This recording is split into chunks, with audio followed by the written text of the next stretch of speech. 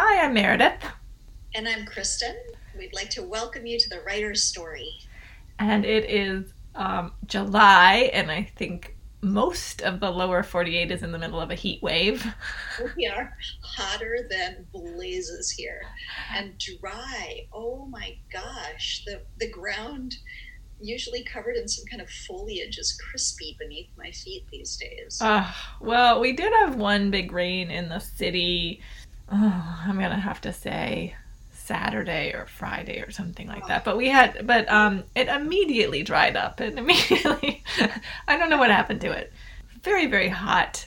And so I have been trying to get out very early in the morning for my walks, and it still is blazing hot. So and I'd like to say it's really good conditions to work inside, but I have to water so many things right now. So the mornings I spent sometimes like 4 hours dragging the hose to different apple trees and trying to keep the cucumbers on life support. I'm oh just dear. about ready to let them die. Yeah, we'll Oh, see how it all pans out. But tonight we've got a little bit of rain in the air, some thunder yep. round about. So Well, here, people might hear the thunder. It's been pretty dramatic. So yeah, I started the month at the beach. Apparently, I and the rest of America got really restless in quarantine.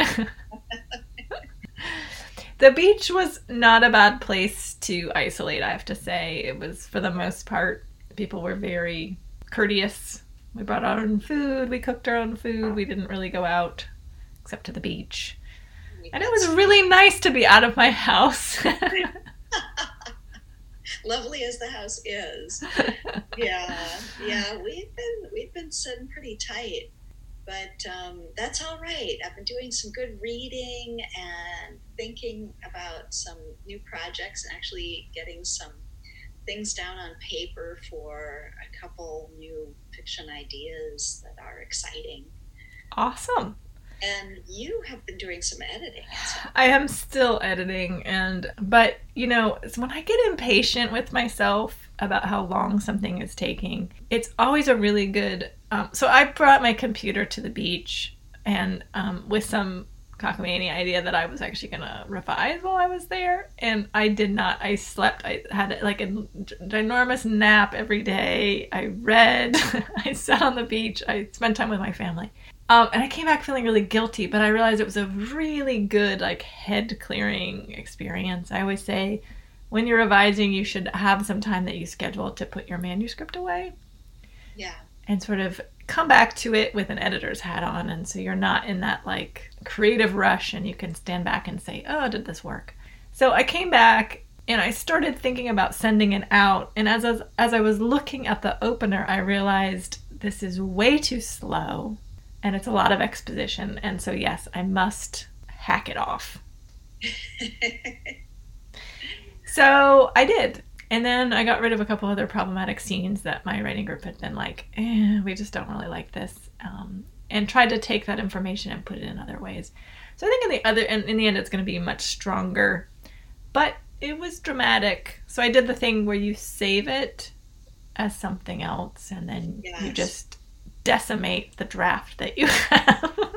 Say, You know you have that golden original. if I hate what I do, I can always go back, but I'm not going to go back. It was a really smart decision. I think what often happens, and I'm just going to analyze this problem. I think what often happens, and why they say you should really cut off your first chapter, is often for me, the first chapter is feeling around for my story, and I start to make some assumptions about the characters or assert certain things about the characters. Like, she doesn't like to eat peppers, and she's really into yoga, and she's dealing with his anxiety or whatever.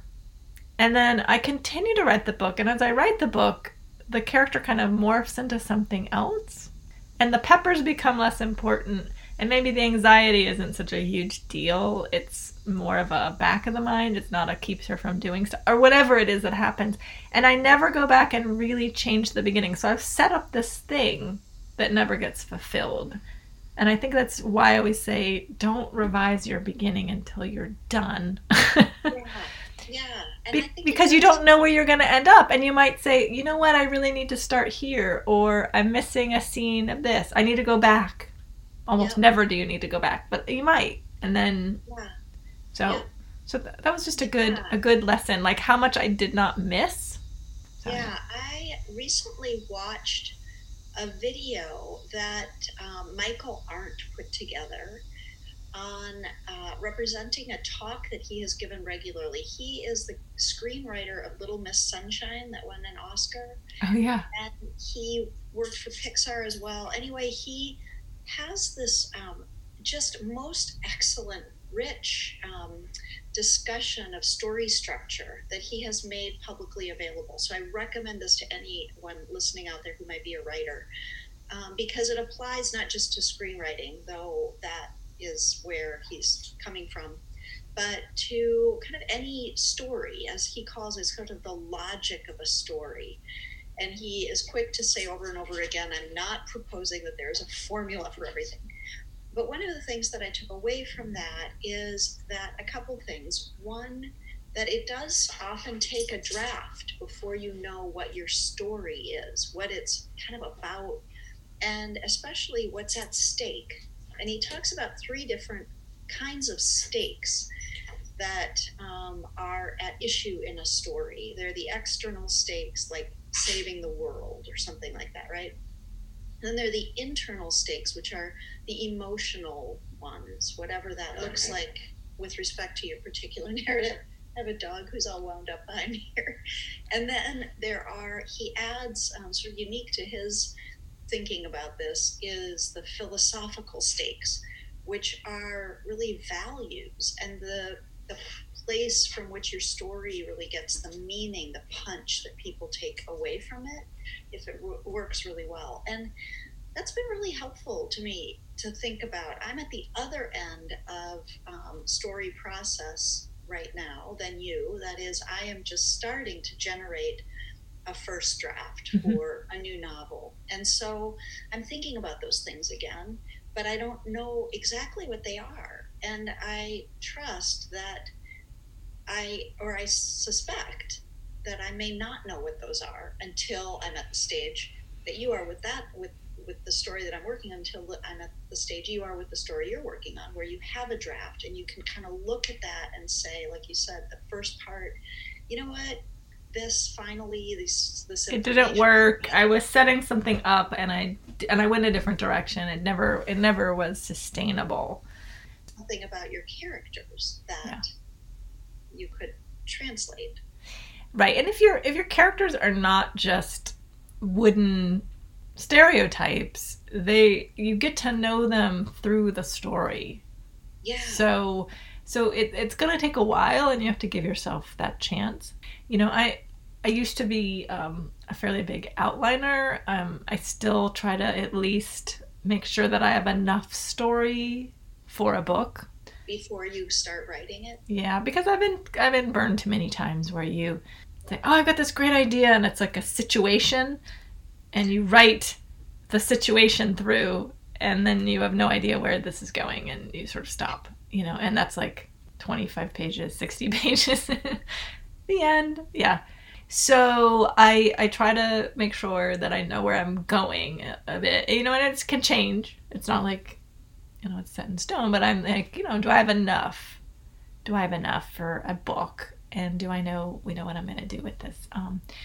But after that, I think it's like, characters don't come to me fully formed. I feel like after spending time, they start to become way more interesting. Just like a friend, if you had to introduce someone that you had just met at a cocktail party, you would have like 3 facts about them. But after spending, years hanging out with them, you would have way more to say. Yes. And you would have much more nuances about their personality, right? You'd be like, she's afraid of thunder, or, you don't know any of this stuff when you first meet someone, So I think that's super important, and I think that can come to you with time. But when I talk to people who go, outlining is for the devil, it interferes with my creative process, which is, to sit down and everything just comes to me. I realize that anyone who doesn't then go through like 20,000 drafts after that process of creative whatever, actually probably is outlining and or drafting a bit in their head for a while. And so that's another option, like to take your story on walks with you and to think it through. Yeah. You don't have to write it down, but I think people do think about it. Yeah, and I think it's a little different, short story versus novel. Again, I think you can do a short story in that sort of pantser circumstance manner, whereas a novel, for me anyway, I have to have some element of outlining or structure in mind, whether it has come after the first draft. And usually I have to have some of that along the way. Yeah, and I think I don't think there's any right way to do it, but I do think you do get a bit stuck. You can get a bit stuck if you don't have a sense of your story arc. And so you could end up spinning your wheels a lot. But, I do think that there's different ways to approach it, and some of it is to write your way through it and then throw out a huge amount. Yeah. And related to that, coming back to something you said about getting to know your characters, sort of like people, you really get to know them when you present them with problems. When you throw some trouble at them and see then how they handle it. That, a person's character comes into full flower, I think, when they have to manage and that is another huge mistake a lot of first-timers make, which is you read their pages and you're like, this is beautiful writing. Everything is going so smoothly. Oh, yeah. I've done that. And they're like, and you should see their faces when I'm like, you need to torture this person, and they're like, their faces go ashen. They love their characters. They don't want anything to happen to them. Yeah, and my thinking with the first novel that I wrote, and it was there were lots of really nice things that happened, and my character was really nice, is that, it's just people want to feel good. But I realize as a reader, what I enjoy, what's satisfying to me, is seeing a character confront internal obstacles, external obstacles. That's it is oddly not as satisfying when everything is nice for them. It's called drama. But that's totally avant-garde. We're talking a little bit more commercial. Yeah, I frequently quote this wonderful little illustration of the 3-act structure, and they basically say, first act, put your character in a tree. Second act, throw rocks at them. Third act, let them back down. And only after throwing some more rocks. More rocks, a lot of rocks. And when I told that to students, I had this one class that was really fun, and I would say, "What's wrong with that? What's going on?" Everyone would say, "Throw more rocks! Throw more rocks!" It was like we were on some kind of ancient ritual or stoning people. These are not getting recorded on Zoom when you go in the political. When you become a political candidate, they're going to drag these out as little snippets. Right? She's like, she was for stoning. I think the chance that I run for office is very, very slim, but I am full of admiration for some of the folks that are stepping forward. Yes. Oh, so very inspiring folks. It's really... Well, speaking of inspiring, I am excited about our guest, whom you know personally, yes or no? Yes, and I know her. She came to the Festival of the Book, which is how I feel like I'm a pimp or something. It's like, or the festival is, and I just scoop them up. I'm like, they bring all these really wonderful people. Yes. And I got to hang out with her. I had dinner with her, and it was one of those people who's just instantly you really feel really warm and connected to. Mystery author. And she had just, I think she had come out with her second book at that moment. but just had a wonderful time with her, and then have since followed her on social media. She's incredibly active, and I'd love to talk to her a little bit more about that. She's involved with Pitch Wars and Crime Writers of Color, and her first novel just sort of won everything in mystery. So Kellye Garrett, we're going to ring her up and chat with her about what she's up to and about how to write during these times of, unrest, political, pandemic, and otherwise, and how to stay as, focused as she is and helping so many people. So I'm super excited. Me too. Well, let's call Kellye. Hey, Kellye, thanks for joining us.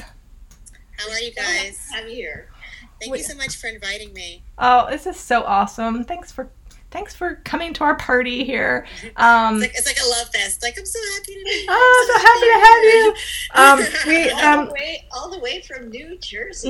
Jersey. We normally take July off because, we have plans. We're traveling. You guys have lives. But this July, I don't feel jealous because basically no one has a life. So we're all in this together. I feel like no one should have a life. Some people do. People do. Me, though. Apparently, I have to say, a little tempted by the whole work in Barbados for the year. Oh, my friend sent me that. She's like, well, you should do this. And then I was like, oh, but you have to get on a plane. Major issue there. Or a boat. Ew. Yeah. So, and I just wanted to give everyone your brief bio. You wrote a book, your first mystery, Hollywood Homicide, about a semi-famous, mega-broke black actress. And you won, you basically won everything. Pretty much. Okay, so you won the Anthony, the Agatha, and the Lefty for Best First Novel. I think you're nominated for a Barry as well. It was one of BookBub's top 100 crime novels of all time, which is really unusual with a first book. And then your second book, Hollywood Ending, which continued her adventures, was featured on the Today Show's Best Summer Reads of 2019. Which is a nice surprise. And then, and I met you at the Festival of the Book 2 years ago? I think it was the one last year, maybe? Yeah. Time flies, and it doesn't fly at the same time. No, maybe it was last year. And, and then I started following you on Twitter. So I feel like I know everything about your life. I certainly know what you're... I overshare. No. You share it. You share... I think you share what you want to share, but I know what your niece looks like, who's adorable. And then I also follow a lot of... You're very, very involved, and you're involved in mentoring and all sorts of stuff. And I know you're a co-founder of Crime Writers of Color, and you serve on Sisters in Crime, their national board. Yes. So definitely in the weeds with a lot of the mystery stuff going on, which has been way a lot of stuff this year. Indeed. It's indeed. And then also just up on, what's happening in the publishing community. But, what I wanted to do is first start, because I think your bio just doesn't even really touch this. Tell us about your writing story. How did you become a writer? When did you first decide writing was for you?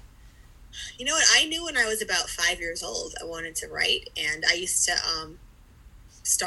always have a lot of ideas, which is still true, and I would start them, and then I would do a chapter, and I would not finish it, and I'd go on to another idea, and I kept them all. So my mom has a notebook of my first chapters that I should find it. I'm sure they're horrible.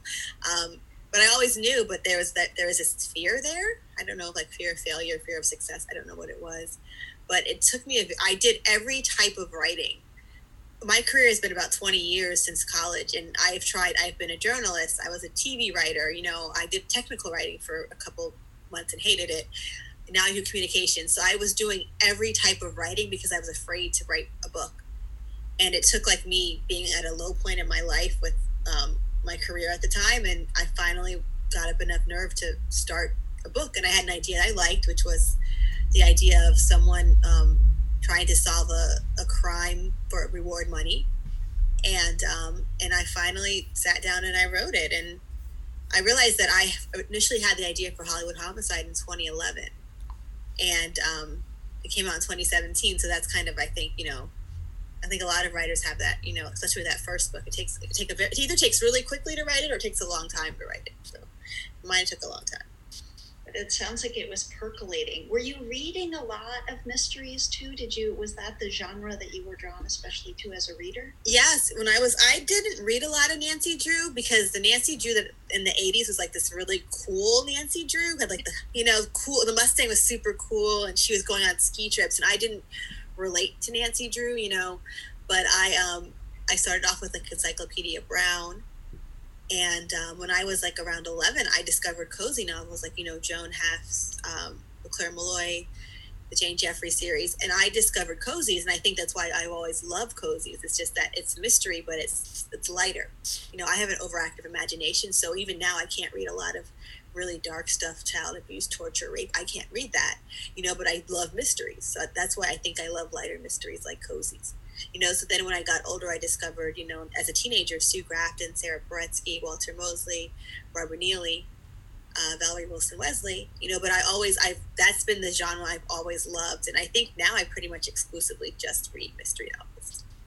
It's also the puzzle. Cozies often have the puzzle. Like you have to work something out in order to figure out. Yeah, I like I like twisty mysteries, I think that's why but like my favorite Sue Grafton book is B is for Burglar. And if you ever read it, you just know it has like a really amazing twist at the end. And I think to me, there are definitely some mysteries, especially like those like kind of tough guy mysteries that like their ending is always like the tough guy comes in with one gun and 5 bullets and kills 20 people. And those are great too. I definitely read those, but I'd rather have a twist at the end than a shootout. That's just me, maybe, and so I love a twist, and I like to think that my books have some really good twists and red herrings in them, and I think it's because that's what I loved from the beginning when I was reading them, like Sue Grafton, and I wanted a good twist. So that's awesome. Yeah, I hear where you're coming from. I'm a real wimp. Like I really don't watch scary movies. Yeah. And I understand that. And then a lot of the stuff, I think I often will read a novel to escape. And so I think it's so hard. Everything is so dark right now. Like someone brought up like, oh, here's a book. They predicted this whole pandemic. You should read this book. And I'm like, yeah, I know. The last thing I want to read. I'm living it. I'm good. I'm living it. Thanks. I'm good. Yeah, that's awesome. Yeah. So they all die? Great. Yeah, that's awesome. So I am a wimp. And also when I became a mother, I ceased to be able to read any child in danger thing. I think it's such a popular like genre as like the missing child books, and I personally don't read them a lot. I think that's hard for me to think of children in pain and hurt, and so I get that. Even though I don't have children, I understand that, not being able to read that. So through your journey, I just you did mention obviously several crime writers of color that you enjoyed, but did you feel that when you were writing it, did you feel to yourself there's a place for this, or were you worried at the time that you were going to be like? I think that one, representation matters, and I was lucky because I was a teenager in the 90s, and that was when they had this really big boon of Black mystery writers. Like that's when Walter Mosley came out in 1990. And I can name so many, like Gary Phillips, Gar Anthony Haywood, Barbara Neely, Valerie Wilson Wesley, Eleanor Taylor Bland. I can just name so many people that were published then. Yeah. But unfortunately what happened is, with a few exceptions, none of those people are publishing mystery novels today. And I think because I grew up in a time when I saw myself represented on page, I felt like I could do it, and I don't know if I was coming into my own in like 2000s or the 80s, or if I would have been so confident that I could write this book, and I was very naive where I thought, oh, well, if there's no cozies with Black main characters, that must mean no one's writing them, and I think a lot of people still think that. Yeah. And I found out pretty quickly that that's not the case, because it took a year to sell my book. And unfortunately, publishing has not always been kind to writers of color who don't write issue books, who just want to write, fun beach reads with people of color, just happen to have people of color as the one solving the crime for when it's not the sassy best friend or, the cop or something like that. And so, and I think we're seeing a boon again now, which I'm really excited about, but I'm kind of also nervous about a little bit because of what happened in the 90s. But I think what you're saying, though, is true. Representation matters. And if there's no books for children to read that feature... And that's why when you mentioned Nancy Drew, I thought that was really interesting because I think when Nancy Drew was probably at the height, I guess. I mean, did she start it was in the 20s that she started? I mean, she was... Yeah, I feel like a long time. But it was a very long thing, and obviously she was written by a whole, stable factory writers. But I think what she represented for young women was the idea of this independent person. And of course she was rich because that's the only way you could be independent, or else you're working. So she's single and she's rich and she has, this ability to go do stuff. And so I think that was really super important for a lot of women. And then I think it's obvious what you're saying. It's like without representation, like who's going to be tomorrow's like Latino mystery author? Like who are they going to be reading? Do they have anybody that they could read? I mean, obviously they can read any book they want to, but just seeing themselves. It's tricky. And I think, obviously with men, there's like Alex Segura, there's Ed Amar. There are men who are writing mysteries. I think there are women I know who are writing mysteries as well, but they're not as prevalent. They're not getting the same opportunities that the men are. Yeah. And I really, as someone who just loves mysteries, period, as a reader, I consider myself almost a reader first and foremost, even before a writer. Like I want to read those books. I want to see a variety of people. I wish there were more, queer cozies with main characters who aren't just the best friends. I want to see that. And I want to see own voices. I want to see queer people writing about themselves, and that's, I think, is very lacking right now too. And hopefully that changes. So. Yeah. And I see a lot of like stuff coming out from agents asking for that. Yes. But I think, but I'm not sure if publishers are. But this is what I think, unfortunately, because it is a business. I think, and again, this is what scares me, is that I think a lot of agents are getting publishers and editors asking them, saying, hey, we want a book with a black, a Own Voices book with a black hair person or an Asian person or, something like that. And so that's making agents who, I can tell you, because I was trying to be on sub, 5 years ago. A lot of my friends have been trying to be on sub the past 5 years who are getting no's. All of a sudden now are very popular. And again, like I said, I'm very excited about it as a reader, as a person of color, as an advocate.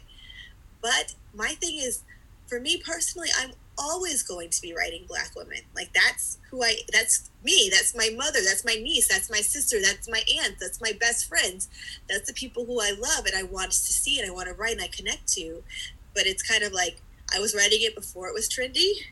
I'm writing it now that it's trendy. I'll be writing it after it's trendy. And I'm kind of concerned with what does that mean for agents who are jumping on a trend, and one thing I appreciate about my agent, who's Michelle Richter, is she took me on 5 years ago before it was trendy. I was honestly like, it took a year for my book to sell and I was ready to give up within 6 months, 9 months. And she's the one who kept pushing it, and I think that's what I want every author of color, every marginalized writer to have, is to have that agent who wants them because they believe in them, not just because they think you're an easy sell in 20, on July, blah, blah, blah, 2020, you're an easy sell versus, so that's my concern.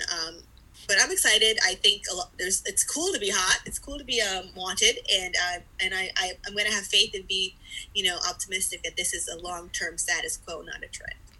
Well, and it seems that there are some changes finally happening in the system as well that can lend some optimism to your hope. That is that agents and also publishers are finally starting to kind of diversify. Exactly. Yes, that's There's true. a lot of white women. Yes, that's true, and I think you're right. I think I think the past couple weeks I've seen like 2 Black women who are now like publishers of major, big 5 imprints, and that, not saying this ever happened, but and so I think you're right, and I think that's true. I think if having those people making the decisions is going to trickle down and help the rest of us with our reading list. Not just makes sense. Yeah. That's what I feel like too. But it took, it's 2020. It took this long, but to me it makes sense. Well, I mean, publishing is a business, but I have to say, as someone who's worked in other businesses like television, and it was one of the most dysfunctional businesses I'd ever been in when I started. And how do you guys make any money at all? I don't understand. So yeah, every business is very odd. Very odd. Oh yeah, I worked in television too, and that's definitely a dysfunctional. I was on a show called Cold Case for about a season, and I have a master's degree in screenwriting, and I was in LA for 8 years, and so I think that prepared me for publishing, and kind of my first book, I had the lowest expectations for it, and I think it's because I knew from, Hollywood, it's just like, it's so much about luck and so many different factors. It's not just the hardest working person who's going to be the most successful. The most talented person's going to be the most successful, and I think people I know who kind of debuted with me who didn't have that background had these very false expectations of what to expect in publishing, and needless to say, they're very disappointed, whereas I was a little less disappointed. So there's some things obviously still that disappointed me, some things that surprised me, but yeah, I think it's good to have a dose of cynicism. I think so, yeah. But be open to luck. I call it realism. Realism. Yeah. Thank you, Kristen. It is just realistic. Yeah. It's funny, I was, I want to name drop. So I was having a conversation with Walter Mosley, and we were talking about how his career, and it's been 30 years since his first Devil in a Blue Dress came out. And even he said that he was lucky, and not to take away, because he also was talking about how hard he works for it and he plans for it. But even Walter Mosley admits that there was luck involved in his career. And he's one of the biggest, best-selling, most prolific writers, period, but when it comes to crime writing, of our time. And even for him to say that, and I think sometimes people who are debuts don't realize that luck plays a part in it. So yeah, and I think that also, I mean, the thing I always said is it's a long haul. So if you don't put your eggs in one book basket, and don't be either like saying I've killed it, or everything's gone to pieces. You should just keep going.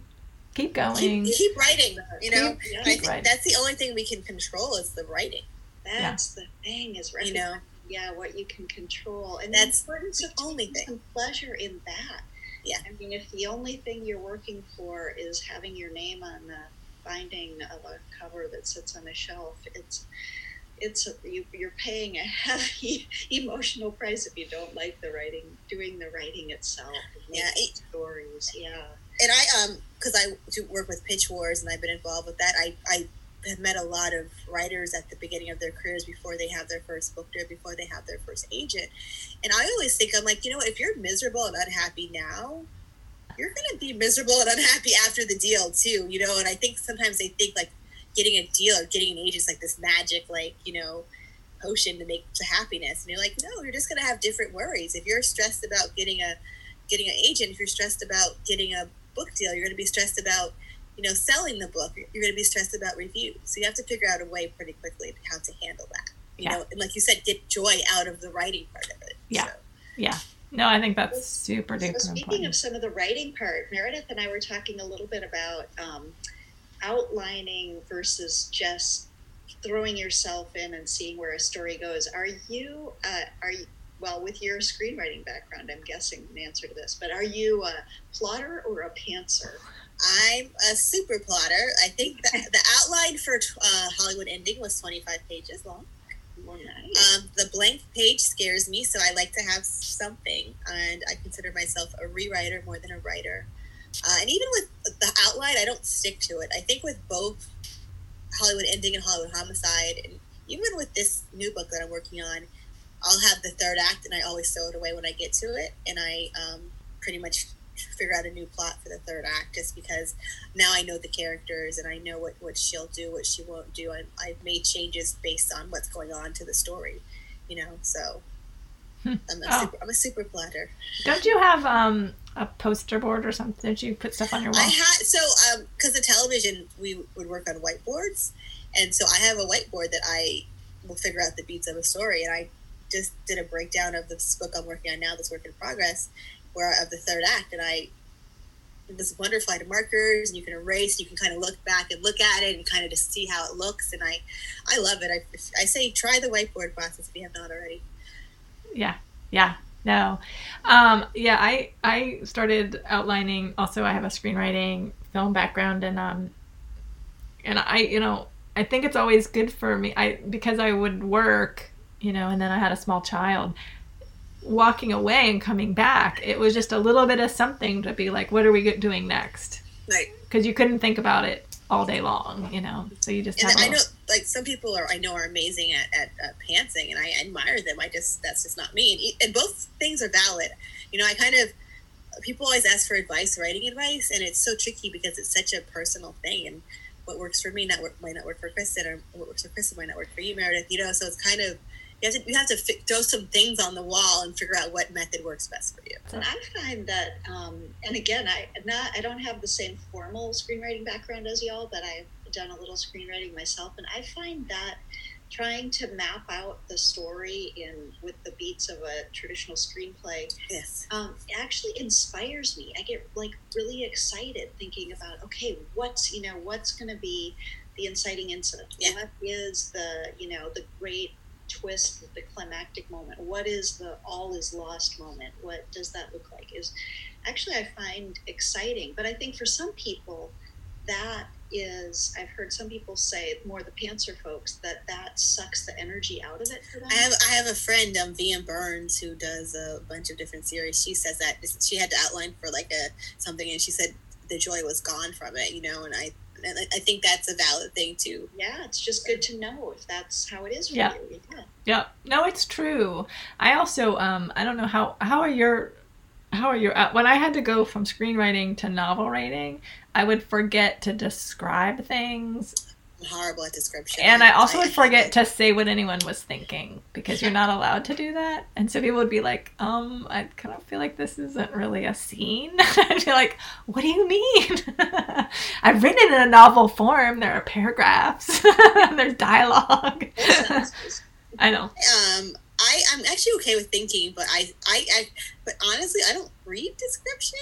I skim it in books, and if you're walking into a room and it takes 3 pages, I'm like, skip past. I want to get into the room, So I don't care what color the walls were, and and there was a spider. I don't care.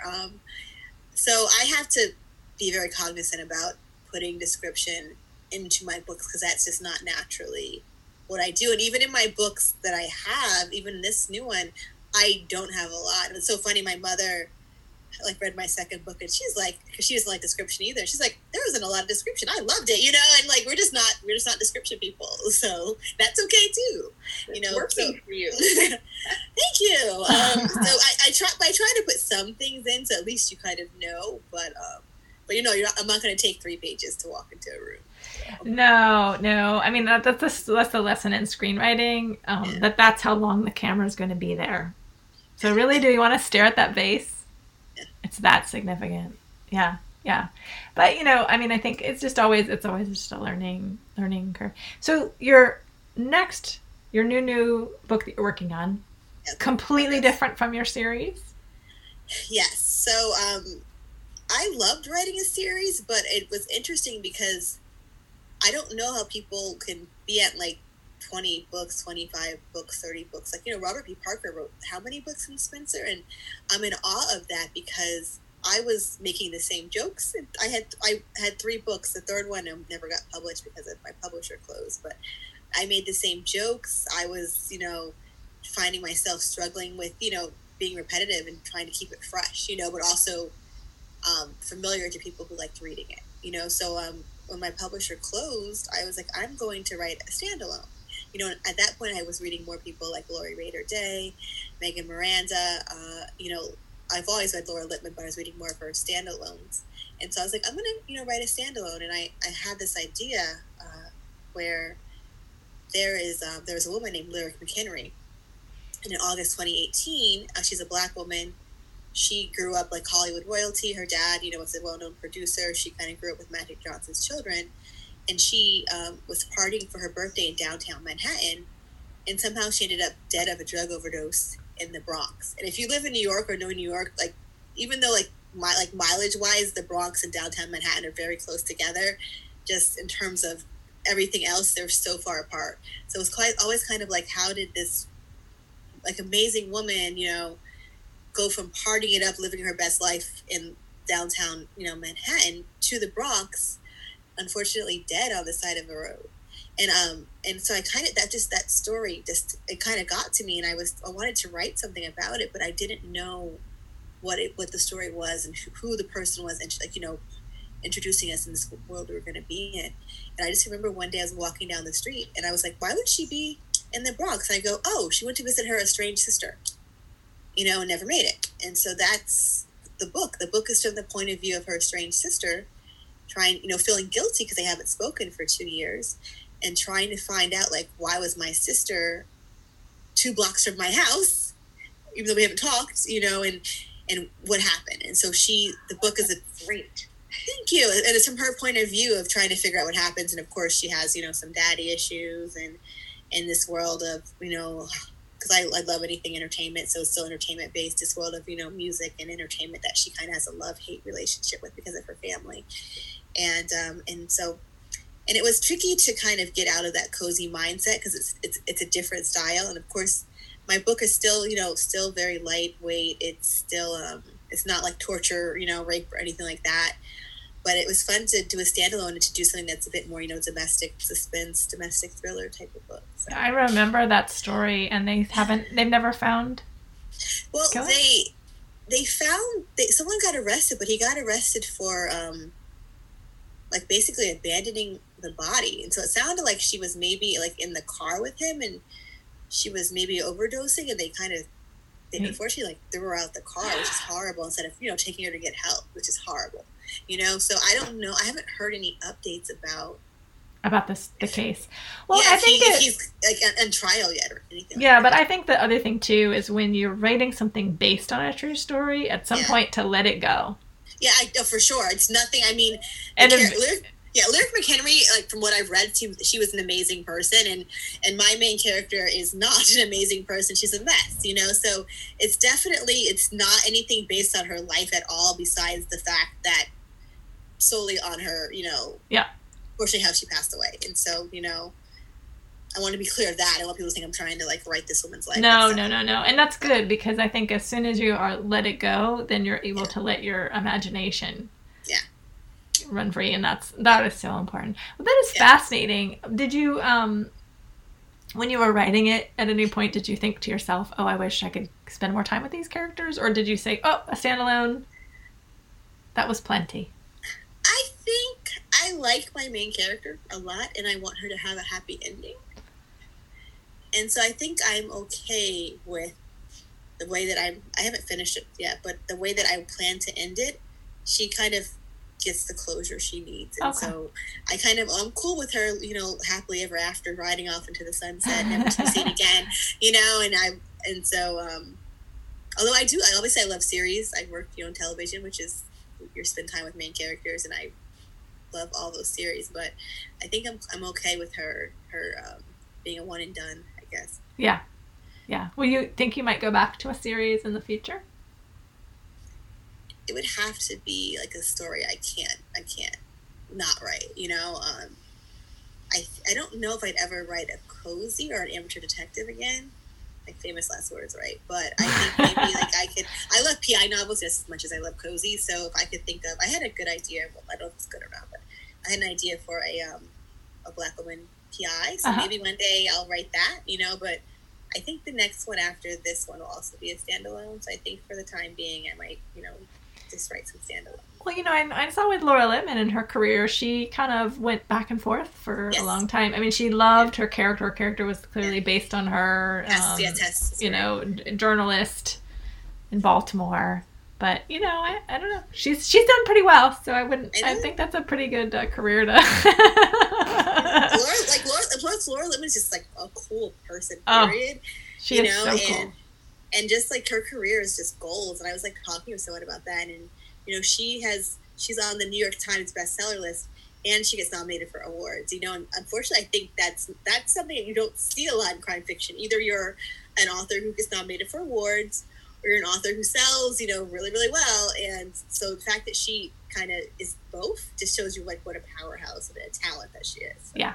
She, I think one of my first Boucher cons, I saw her, and Lori King and S.J. Roseanne, and I can't remember. Anyway, there was this panel, and they were all, and maybe Megan Abbott, they were all so smart, and it was just like, oh my gosh, just listening to them talk. And they were talking about historic crime fiction too. They were like, talking about Dashiell Hammett and Sherlock Holmes, and it was just like they knew the canon as well. And they were just really impressive.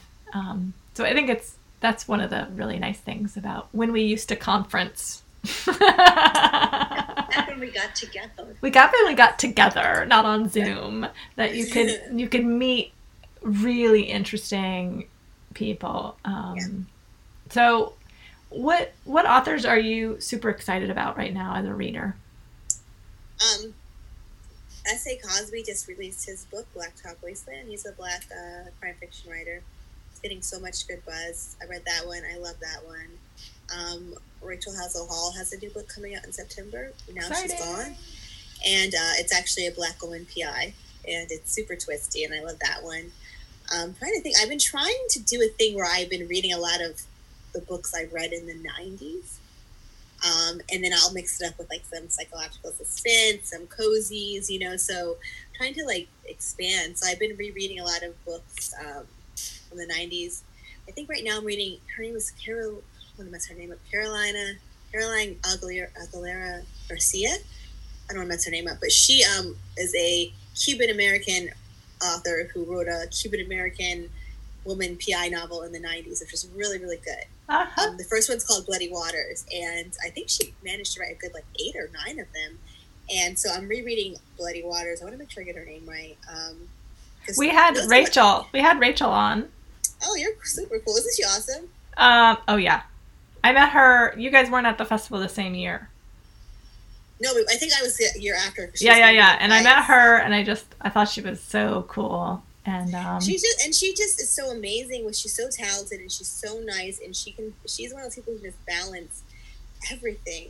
Like she has a family and a day job, and she manages to get up early in the morning, and she writes because she's on the West Coast, and if I message Rachel at 6 or 7 my time, she hits me back because she's up writing.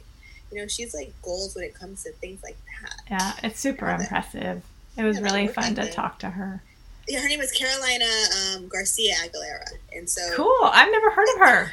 Yeah, what's interesting is that a lot of these books from the 90s, I think they're getting their rights back, and they're re-releasing them. Oh, nice! And so you can go on Kindle if you have a Kindle or an ebook, you can get them for $1.99 for the first one. So go for that. Valerie Wilson Wesley is doing that too. That's another. She's a Black woman who had a PI novel in the 90s. And she's re-releasing hers, and she actually has another series, Cozy, coming out. You have this background with television writing, so you were doing a lot of creative work with others. And now with all of the novel writing, you've been doing the novels and writing these books for some time. But what was that transition like? Or do you miss working with other people in the way that a TV writer does, or not? I'm still very collaborative in terms of I love getting notes from people, and I take notes. I'm not one of those authors who's oh, this is so perfect. How dare you give me a note? I want to write the best book possible, and I know that from my experience that, I might be set on something, and you might give me an idea, Kristen, that makes me realize that something different or makes something make sense. And so I love notes. So I like that collaborative process. One thing I don't miss from television is that unless it's your show you created, or even after that, it might not be. It's not your vision anymore. You know, it's you're writing someone else's vision because you're working on a show that someone else created, or they, and they're the showrunner, the boss of it. With my books, like everything in my books is my vision, you know. And even if I take a note, I'm still going to take the note in my way. Yeah. You know, like every word you read in Hollywood Homicide or Hollywood Ending, I wrote that. You know, and that's what I wanted to say, and that's how I wanted to say it. And I like that part. I like having that control and it being my story and my vision. So. Oh, yeah, definitely. For anyone who might be listening, who maybe is starting out trying to, you know, sell a book, what Pitch Wars is? So Pitch Wars is actually why I'm really big on community, because I was a mentee. So it's an online mentoring program for emerging writers who don't have agents. And I think most people will say it's probably the biggest and most well-known online mentoring program. We've had over 200 success stories, you know, with it. Well, probably 300 at this point. It started in 2011 by a woman named Brenda Drake. And so what happens is a more established writer, so, you know, usually they have an agent or, you know, even a book deal, will select a emerging writer who doesn't have an agent manuscript. And we spend about 3 months helping them revise that manuscript for what we call an agent showcase, where we do an excerpt of that work and also a pitch. And then agents will come and agents will clear their schedules for our showcase, and they'll read them and then they'll comment asking for more. And so I was a Pitch Wars mentee in 2014, and that's how I got my agent, Michelle Richter. And Hollywood Homicide actually was a Pitch Wars novel. Wow. You know, and there's so many stories like that of people who did. I think Diane Freeman, who won the Agatha and the Lefty the year after I did, so maybe 2019, that was a Pitch Wars novel. Kristen LaBianca was my mentee in 2015, and her book, which won the Shameless, was her Pitch Wars novel. You know, Lane Fargo and Hallie Sutton. There are so many people, and especially one thing I'm really proud of, and I think in crime fiction, we have a very strong Pitch Wars presence. You know, and I've had 6 mentees. They all have agents, you know, and 5 out of 6 have book deals, and the one who doesn't have a book deal is the one who was this last year. So she's working on it. She's, you know, writing and rewriting and working with her agent, you know. So I'm just super proud of I believe in it. I say we don't just build relations, like we just don't build careers, we build relationships, because all my really good friends I met through Pitch Wars, I'm still really good friends with all my mentees, you know, and it's just an amazing program, you know. We're just about to start up this new round of it, this new class.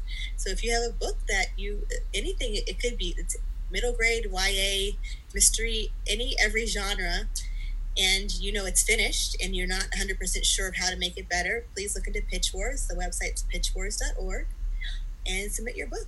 Oh, awesome. Because I see what you guys do on Twitter, and it's always super fun to see. I mean, the Twitter community is amazing, and it's amazing. Well, we've had, I think, about 3,500 submissions the past 2 years, you know, and it's just amazing. And people, that's like their goal is now to get into Pitch Wars, and they'll write a book knowing when our submissions open, so they can, you know, possibly get a mentor.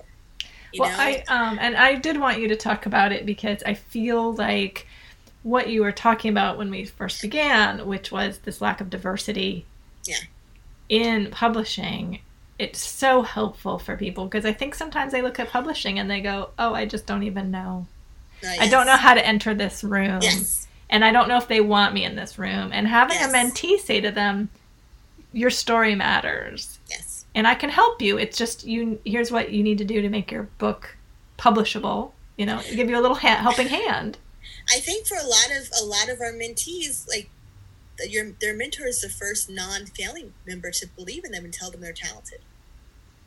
Yeah. Wow. You know, and it's a lot of work, and you know, and it's stressful. And I always tell my mentees, like, say goodbye to your significant other, because you're not going to talk to them or see them for 3 months. They're going to hate me. You're going to hate me, you know, but it's definitely a trial by fire, you know, and I like to think that, at least with my mentees, they all come out of it hopefully learning some skills that will help them throughout their careers. So. Right. And teaching them how to pitch and what happens in the business. I think not knowing is such a powerless place to be. Yeah. Having that, and the other thing when I teach writing that I love to tell people too is you need to stop thinking about agents and editors as these awful, mean people who want to say no. Like, they love books. Yes. And they want to get to the yes. So you just need to imagine this person who's waiting for your book. Yeah, and I think it's funny because I think people get so upset about rejections. And I always tell them, I say, you know what? You want someone who loves your book so much because they're going to have to fight for it. Like, your agent is going to have to fight for your book with editors. Your editor is going to have to fight for your book within their imprint and make sure you get your best marketing and you get your best, cover and you get your best everything. And you don't want someone who's kind of like, I guess it's cool. You want someone to be like, I love this book. I believe in this book. This book is going to change the world. That's what you want. Yeah. So if someone rejects you, then that's good. That means that it's fine because now hopefully you can find that person. Right. They did you a favor. They didn't know where to sell it. They didn't know where to sell it. You don't want them. You don't want to waste a year of your life or 2 years or 3 years with somebody who doesn't know how to sell your book. Right. Exactly. Right. Tell me a little bit. You've talked about how Pitch Wars has helped you help other people. What is Crime Writers of Color? So, because of Pitch Wars, I really appreciated the idea of a community, and having people who understand where you are because they're going through the same thing. And so one thing I was really surprised about was that there was not a group already of Crime Writers of Color. And so I had, someone told me, I think it was like Naomi Hirahara, she was like, Walter Mosley wants to start a group too. And I was like, great, like, how am I going to meet Walter Mosley? Like, I don't just like run into him on the street. And it just so happened, like maybe like a couple weeks later, I got invited to do a panel with him. And I remember saying to myself, I was like, if I get in a room with Walter Mosley, I'm going to tell him about, I want to start a group, and I already had talked to Gigi Pondian about it too. And she wanted to start, like, we were talking about how we were going to start a group. And so I went and I ran into Walter Mosley, and like the first thing I said to him was like, I want to start a group. And he was like, okay, well, give me your number. And he literally called me and we talked about it. And we started it. And I think I invited everyone I knew. Walter invited everyone he knew. Gigi invited everyone she knew. So I think our initial group was like at least 50 people, just because of people we knew who were Crime Writers of Color. And now we have over 200, and it's literally people in all areas of their career. We don't have strict rules. As long as you write mysteries and you're a writer of color, or even thinking about writing mysteries, you can join us. And we basically are a safe space to network and support each other and to discuss the unique issues that come with being a writer of color in crime fiction. So. And how, again, do people find you if they want to get involved? Sure. We have a website, crimewritersofcolor.com. I think our Twitter and Instagram is crimewoc, so you can always just message us there. And I think our website is Crime Writers of Color. Our email address is crimewritersofcolor@gmail.com. But if you go to the website, and the website's amazing because what happens is our members volunteer. So we have a website because someone volunteered to do that. We have a podcast because someone volunteered to do that. We have an Instagram, Twitter, Facebook because people volunteered to do that. We have a books page of a lot of books from a lot of our members because someone volunteered to do that. And so if you go on the site, you can see we have a speakers bureau, a speakers directory. We have a book site with a podcast, and we also have a contact us. And you just fill out your information and just say who you are and what you write, and you can join us. It does sound to me very similar to how when Sisters in Crime started. Oh, that's I think ultimately our goal, that, I'm on the board of Sisters in Crime. That was the first organization I joined.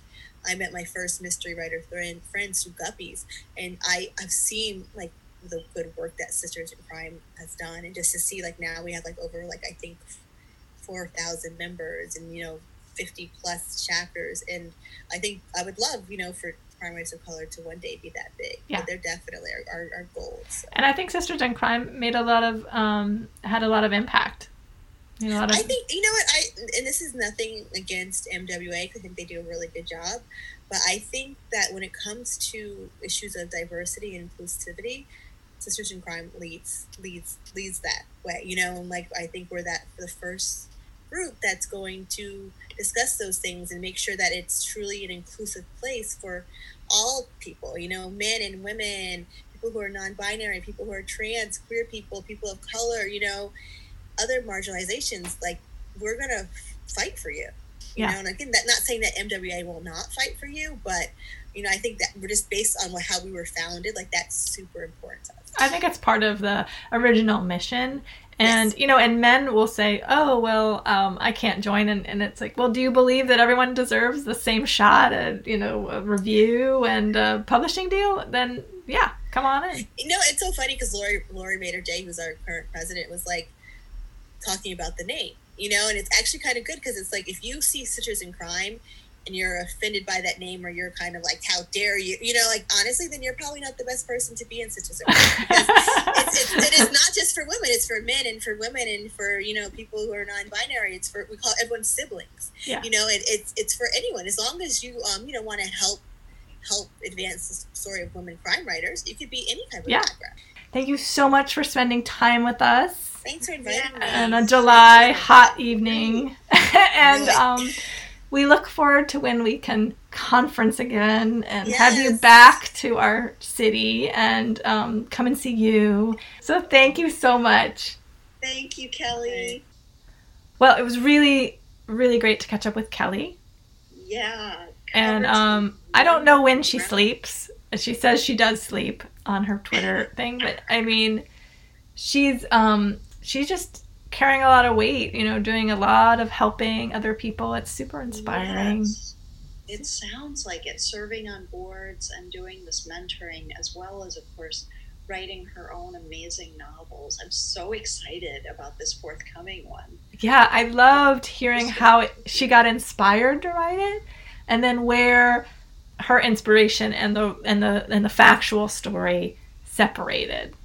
Because I think that's a super important part of the process, and a thing that some people kind of forget about, or they say, oh, I can't do that. Because that didn't happen.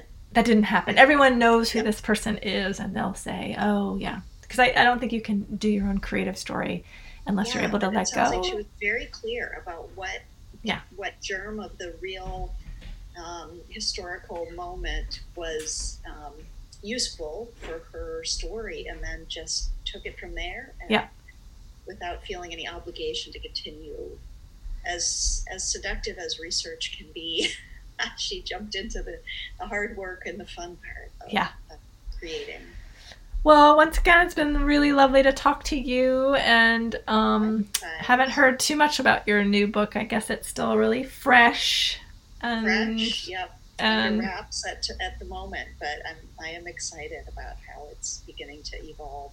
I still have to find homes for a couple of other projects, but well, I'm definitely in the revising phase where anything else looks exciting. You know, starting a new book, that sounds really awesome.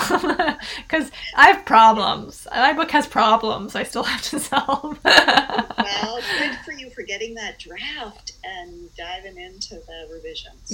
Yeah, ripping it apart. So hopefully we can get together in August and have another guest.